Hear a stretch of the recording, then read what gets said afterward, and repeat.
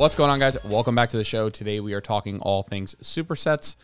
We're going to talk about what is a superset, what are the 4 kinds of supersets that I'll use typically at some point in my programming, and a little bit about why behind each of them. We'll start with what is a superset. Essentially, it's performing 2 exercises back to back with short or no rest, instead of doing more traditional, quote, straight sets, which would be doing 1 exercise and then resting and then doing that exercise again several times before moving on. A question that you'll hear often is, which one of is better? Like, we want to, everything that we talk about here is going to end in a discussion of like, well, which should I do, right?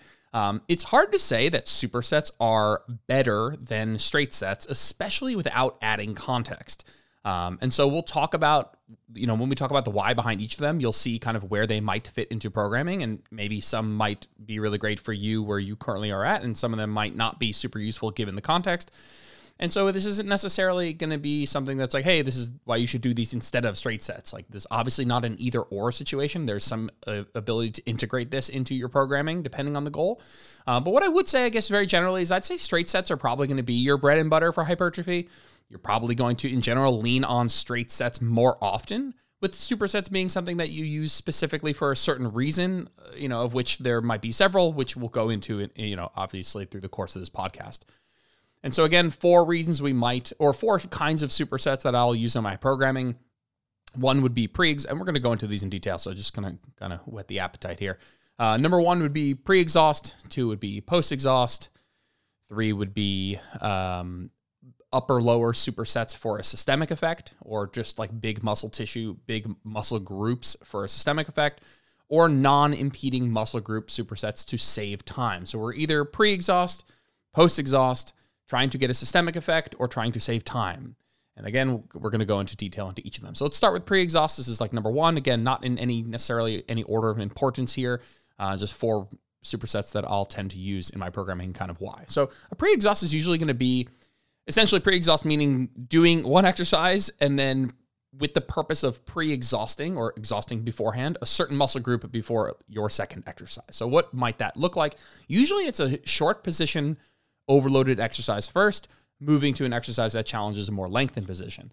Why might that be? Well, that is the order in which our muscles fatigue. We're going to lose the ability to fully contract those muscles and get the muscle fully short first, and we'll still be able to continue working in a more lengthened position. So we're going to work from the short position to a more lengthened position. Usually this pre-exhaust technique is going to be in a hypertrophy block. That short position to lengthened position does kind of, again, represent how we can get a really good high amount of high quality tension on the muscle. Technically a superset, right, in this context would be different, but sometimes would be different from something like a mechanical drop set or a tempo drop set, where a mechanical drop set is something like if you're doing a step back cross cable extension that works a little bit more of the short position, and then you walk forward and you do a regular cross cable extension from like in line with the machine for a more lengthened position. Now, those are technically 2 different exercises. One primarily, or the first one working in the short position, and then moving into the second exercise working in a more lengthened. And so there's definitely a bit of overlap in terms of use with something like a pre-exhaust or a mechanical drop set or a tempo drop set. Definitely, sure. I suppose the term superset would imply 2 different exercises, so maybe a tempo drop might not qualify, but there's certainly a lot of overlap for these in terms of use. Again, you're doing a pre-exhaust for 1 or 2 reasons. You're trying to maximize tension from a short position, or from the short position to a more lengthened position. Or maybe you're trying to, let's say your second exercise is a more compound lift. Maybe it's a hack squat. And even with really great technique and good amount of knee flexion and the right foot position and all of that, maybe you still get a decent amount of like glute involvement. Maybe there's some, your glutes are just a lot stronger. Maybe quads aren't, don't take over that exercise kind of like they should. If you pre-exhaust the quads, it's likely that they'll be the limiting factor in a more compound lift. And so can be a little bit of utility there if you're doing an isolation movement into a compound movement to kind of make a certain part of that compound movement more likely to be the limiting factor. So if you exhaust your quads before an exercise that might work quads and glutes, it's very likely that your quads will be, because they're still tired from the first exercise, the limiting factor in the second exercise. Cool. Usually I'm using it for the first reason of maximizing tension, going from short to more lengthened position. And so an example of this would be a leg extension as the pre-exhaust, which would be the working the quads in their short position, and moving to a hack squat, which is going to work the quads at the bottom in a more lengthened position. And so we're working from that short to long, or more short to more lengthened position of the quads. As I was kind of making a couple notes and some thoughts on this, I thought, you could do this. Pre-exhaust is great, and I like using it specifically as a nice variation. But you could also accomplish some of these same goals by just doing your exercises in straight sets, but in this order of short to lengthen position. So if you told me you did 3 sets of leg extensions and then 3 sets of hack squats, you would still be working from short position to a more lengthened position. And so you'd still be kind of, over the course of that workout, maximizing tension across the muscle, and potentially still having that secondary effect of making sure that the quads are the limiter in that hack squat because you just did 3 sets of leg extension. So this might be a smidge more metabolic versus doing straight sets of leg extension to a hack squat, but it's certainly still within the hypertrophy realm. And I would say that this would still have a slight time-saving benefit potentially.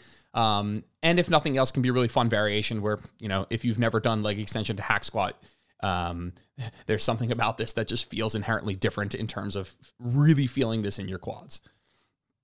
Cool. Second reason or second sort of superset that we might see in programming would be a post-exhaust for a little bit more of a metabolic stimulus.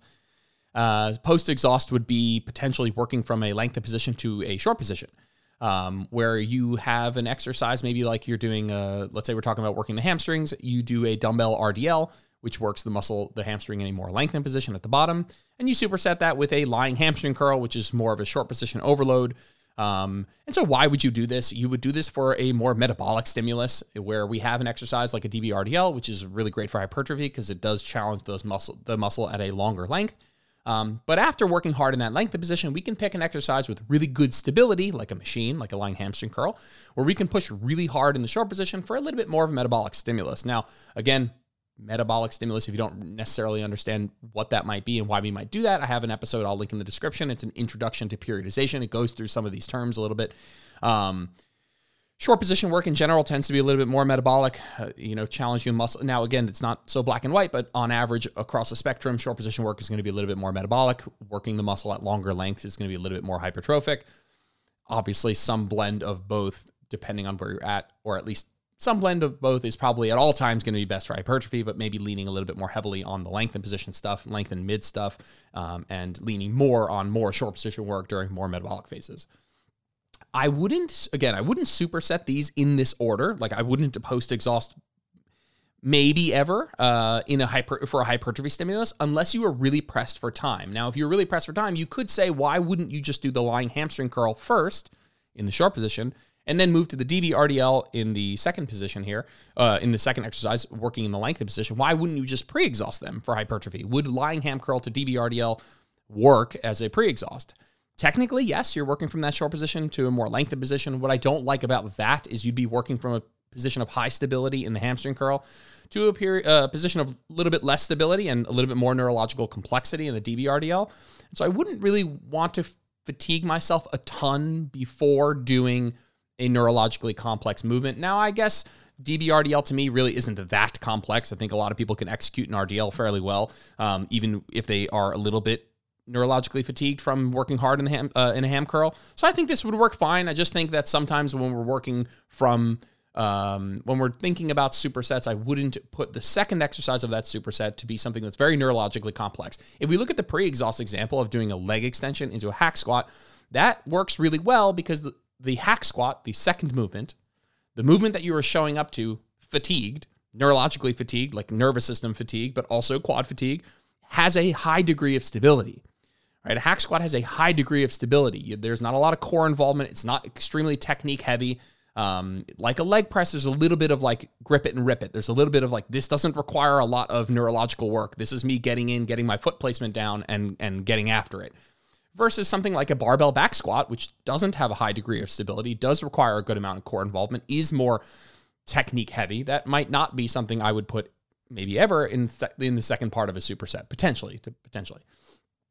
The third kind of superset we might use is an upper-lower 60-60 superset for a systemic effect. So what does that mean? 60-60 refers to the kind of rest interval that we might use for something like this, where we might do an exercise for upper body and then rest 60, and then lower body, and then rest 60, and then upper body and 60, and lower body and 60, and kind of alternate through. Now, why might we do that? Let's use an example of doing something like an upper back pull down, then a 60-second rest, then a seated ham curl, 60-second rest, upper back pull down, 60-second rest, seated ham curl, 60-second rest. Why might we do that? Well, we might do that for a more systemic effect. Systemic training is great for working on whole body conditioning. Like, the entire definition of systemic training is probably something like training lots of tissue in a short period of time.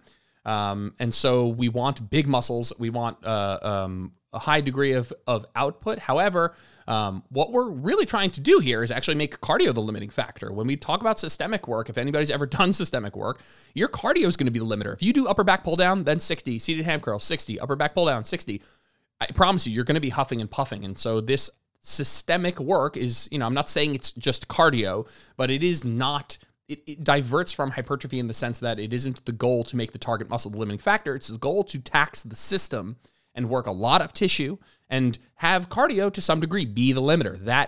That conditioning is the stimuli, the adaptation that we are going after in this context. And so if we're doing a systemic phase, which truthfully, again, if you guys don't know what some of these terms mean, you want a little bit more of a definition, there's a podcast, Intro to Periodization, that talks a little bit more about this stuff. But for a systemic phase to happen for somebody who's, let's say you have a hypertrophy goal. Your main goal over the course of your training is hypertrophy. Why would you ever do something that's not hypertrophy? You might do a systemic phase for one of two reasons. One is just a break from hypertrophy. You can't do hypertrophy forever and ever and ever and ever and ever, although to some degree, I think a lot of people can do it for a lot longer than they think without necessarily needing to change stimuli. But you might do it as a break from hypertrophy. You might also do it because maybe some of you guys have absolutely dog shit conditioning. Myself is a good example. I have terrible, if I do systemic, I die. I have really not great cardiovascular endurance. And so I fatigue very quickly in this sort of training. And so those are adaptations that I might want because they might help me with other hypertrophy training down the road. And so there's a chance that, if you're in my group programming at some point, maybe after several mesocycles, we might work in some systemic work as just a little break from hypertrophy, but also to kind of gain some of these adaptations that maybe help us down the road. Now, you could also do 60-60 supersets with small muscle groups. And so if you do curls, bicep curls, and then 60-second rest, and then tricep pushdowns, 60-second rest, and bicep curls, 60. That's not something where your cardio is going to be the limiting factor, which I laugh about because it actually, in the beginning of my programming, it was for me. That actually was pretty systemic because of how little or how poor my systemic adaptations were. And so I like sometimes doing 60-60 supersets for something like tricep curls or antagonist supersets with small muscle groups. It could be a really nice time saver, and it isn't actually systemic. You actually might see a little bit better output in this regard, because if you're doing curls and tricep pushdowns, 60-second rest, by the time you get back to curls, it will have been like greater than 2 minutes, right? 2 minutes plus however long it took you to do the tricep pushdowns. And because there's not really a big cardio limitation, because these are very isolation movements, they don't work a lot of tissue, you're not going to be huffing and puffing really. You might see a decent amount of output, and it can be a fun change up, which we'll talk about. The last sort of superset you might see is the one that everybody knew we would say at some point, and I'm not saying it's the most controversial, but yeah, I don't know why that word came to mind. But the fourth one is non-impeding muscle group supersets to save time. The fourth reason is time saving. Everyone's like, okay, if you do supersets, you save time. If you do supersets, you save time. It's possible that is true, totally. It doesn't mean that it's saving time without any downsides, though. And so I do like non-impeding muscle group supersets to save time, just like that tricep pushdown curl example where it's not really systemic. It can be a great tool to save some time, right? If you do antagonist supersets, meaning two muscle groups that are antagonists to one another, or two movements that are antagonists to one another. The classic example is like a cable row into a chest press, right? One is a row where you're pulling, one is a press where you're pushing away. And so the research, at least that we have on supersets, says, hey, you could do a chest press and a cable row as a superset, and you will see, extremely small, negligible amount of decrement in terms of benefit, because these are not overlapping movements. Your ability to perform a chest press isn't hindered by the fact that you just did a cable row. If you're doing a cable row into a pull down, because there's so much overlap in muscle group, that wouldn't really work. The second exercise would suffer to some degree. And that's not to say that those sorts of supersets have no place, but those wouldn't be something that, all else being equal, is saving a bunch of time. There'd be downsides to that. And so, yeah, the research does say supersetting like this does give you pretty near the same results while saving time. But again, I would consider the systemic effect. It's not like you can just go ahead and pair your barbell row with your barbell bench press. Like that might be someone's like, oh, those are antagonist, muscle groups. You can totally do that. I will tell you personally, if you're doing a really good heavy set of barbell rows and then you're going to do a barbell bench press, that to me is 100% going to be systemic. After a set of barbell rows, I'm absolutely wiped. Barbell rows or cable rows or dumbbell rows. So I would consider the size of the tissue work. And if you're looking to do muscle like antagonist supersets to save time, or just non-impeding muscle group supersets to save time, just consider the systemic effect. And what I mean by that is consider how winded you're getting from the first exercise into the second exercise. If you're doing calf raise and tricep extensions, then you're going to be good to go. Those are very small muscles. Neither of those exercises are very systemic or cardiovascularly intensive. And so that's fine. But if you're like, hey, I'm going to superset hack squats with pull-ups, you're going to be, I know that hack squats don't work the back and pull-ups don't work the quads, but that to me wouldn't be that might save time totally. But to me, that would come at like a pretty big downside for hypertrophy. I think that the overlap in terms of neurological fatigue and cardiovascular fatigue from the first exercise into the second would be substantial enough that maybe we add a little bit of rest in there at some point. And then I guess whatever, this is like an honorable mention here, like just there's a fun element to doing supersets. There's a fun element to changing things in general to be more metabolic, or, even a pre-exhaust, which I would still put in the hypertrophy realm. And you're doing hypertrophy, it's still a fun variation that doesn't deviate too far from your goals. And so when it comes to periodization, which just means when it comes to changing anything in your training, there is some argument or some consideration of fun and intellectual stimulation, emotional stimulation, having people buy in because what they're doing is now a little bit different and it's a little bit novel and it's a little bit fun. Obviously, we take that far, then yes, we kind of definitely divert from what might be physiologically optimal, but there is some element of like, hey, doing some supersetting or some pre-exhaust work or some 60-60 supersets, just because it's novel, might be, emotionally stimulating, which it definitely has a benefit in terms of like the kind of results that you'll see long-term. If you're a little bit more engaged with your training, you're probably going to try harder and be more consistent, all that good stuff. Okie doke. Let's do a quick recap here. What is a superset? We're performing 2 exercises back-to-back with very little or no rest instead of a more traditional straight set, kind of organization, which would be doing 1 exercise, resting, and then repeating that exercise a few times before moving on.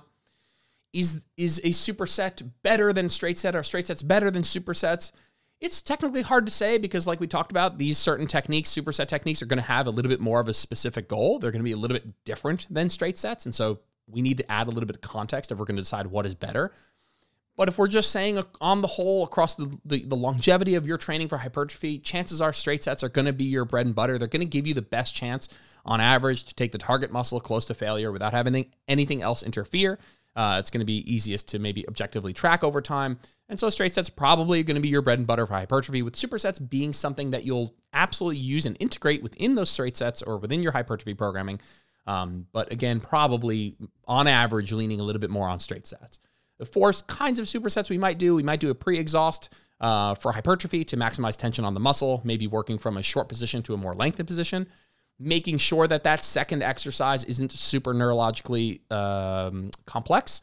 Like a back squat, you might not put a very complex movement as that second exercise, especially if you're new to that exercise, if you're new to back squatting, if you're new to RDLing. You want to be neurologically at your best. You want to be ready to kind of focus in and really put 100% towards that exercise. You might not want to show up huffing and puffing with shaky legs and a little bit of neurological fatigue for your back squat if you're new to back squatting. So just some 2 cents there. Number 2 would be post-exhaust for a little bit more metabolic stimulus, which is kind of the flip of number 1, where you might work from a more lengthened position to a more short position. And usually that second exercise in the short position is going to be something with a high degree of stability so that you can really push hard for that metabolic stimulus. The third would be supersets for a systemic effect, usually an upper-lower superset, usually with something like 60 seconds rest in between. Just enough rest for you to have another quality set, but not so much rest that you come all the way back to baseline. Like in hypertrophy, our goal is to make the target muscle the limiting factor. We want to rest long enough that cardio is not a limiter. That's not what we're doing for systemic. We want cardio to some degree, the whole body, the whole system, to be the limiting factor. And so we're not letting that factor come all the way back to baseline. We're resting just long enough to maybe have a pretty solid set, but there is some element of an incomplete rest here. We're also trying to work really big tissue so that we can actually work the system. If you're doing tricep extensions and bicep curls, probably not going to feel a big systemic effect. You can probably accomplish those without really huffing and puffing a whole lot. Number 4 would be non-impeding muscle group supersets to save time. Just kind of having a consideration on the previous one where it's like, hey, if you're doing non-impeding muscle groups, but those exercises are extremely like cardiovascularly intense, neurologically fatiguing, if you're doing 2 big, heavy compound movements, even if they don't impede, like just take into consideration that you might be tired from the first one. And this might not be a superset that has no downside. Even though the literature does say we can perform antagonist supersets without, with basically getting the exact same results, do consider, okay, I know that, but me personally, I'm speaking my own anecdote. If I do a heavy set of rows, any kind of row, and then I go to do some sort of press, I'm still a little bit tired and that press will suffer. And so, yes, there's a time-saving component here that needs to be considered, but there's also just in general, like what's the opportunity cost of the things I'm doing to save time versus the kind of maybe potential performance, benefit or lack thereof, for making those decisions. And again, last but not least, also like for the funsies, just to have a little bit of emotional stimulation, intellectual stimulation, try something new, something novel, super relevant. We talk a lot about, this whole podcast is where optimal meets practical. And so we need to take maybe the physiological side of things, but also consider, what's practical for people. And shit, man, what's practical is for people to enjoy their training. And so sometimes doing something new and fun, even if it's like a slight deviation from what's physiologically optimal, is a trade worth making. All right. See you guys in the next episode. Have a good one. Thanks for tuning in to this episode of Where Optimal Meets Practical. If you liked the episode, it would mean the world to me if you posted a screenshot to your social media or left a 5-star review on iTunes. That stuff really helps. If you ever want to get in touch with me, just shoot me a DM on Instagram @JordanLipsFitness. I'm always around to chat. Thanks, guys. Have a good one.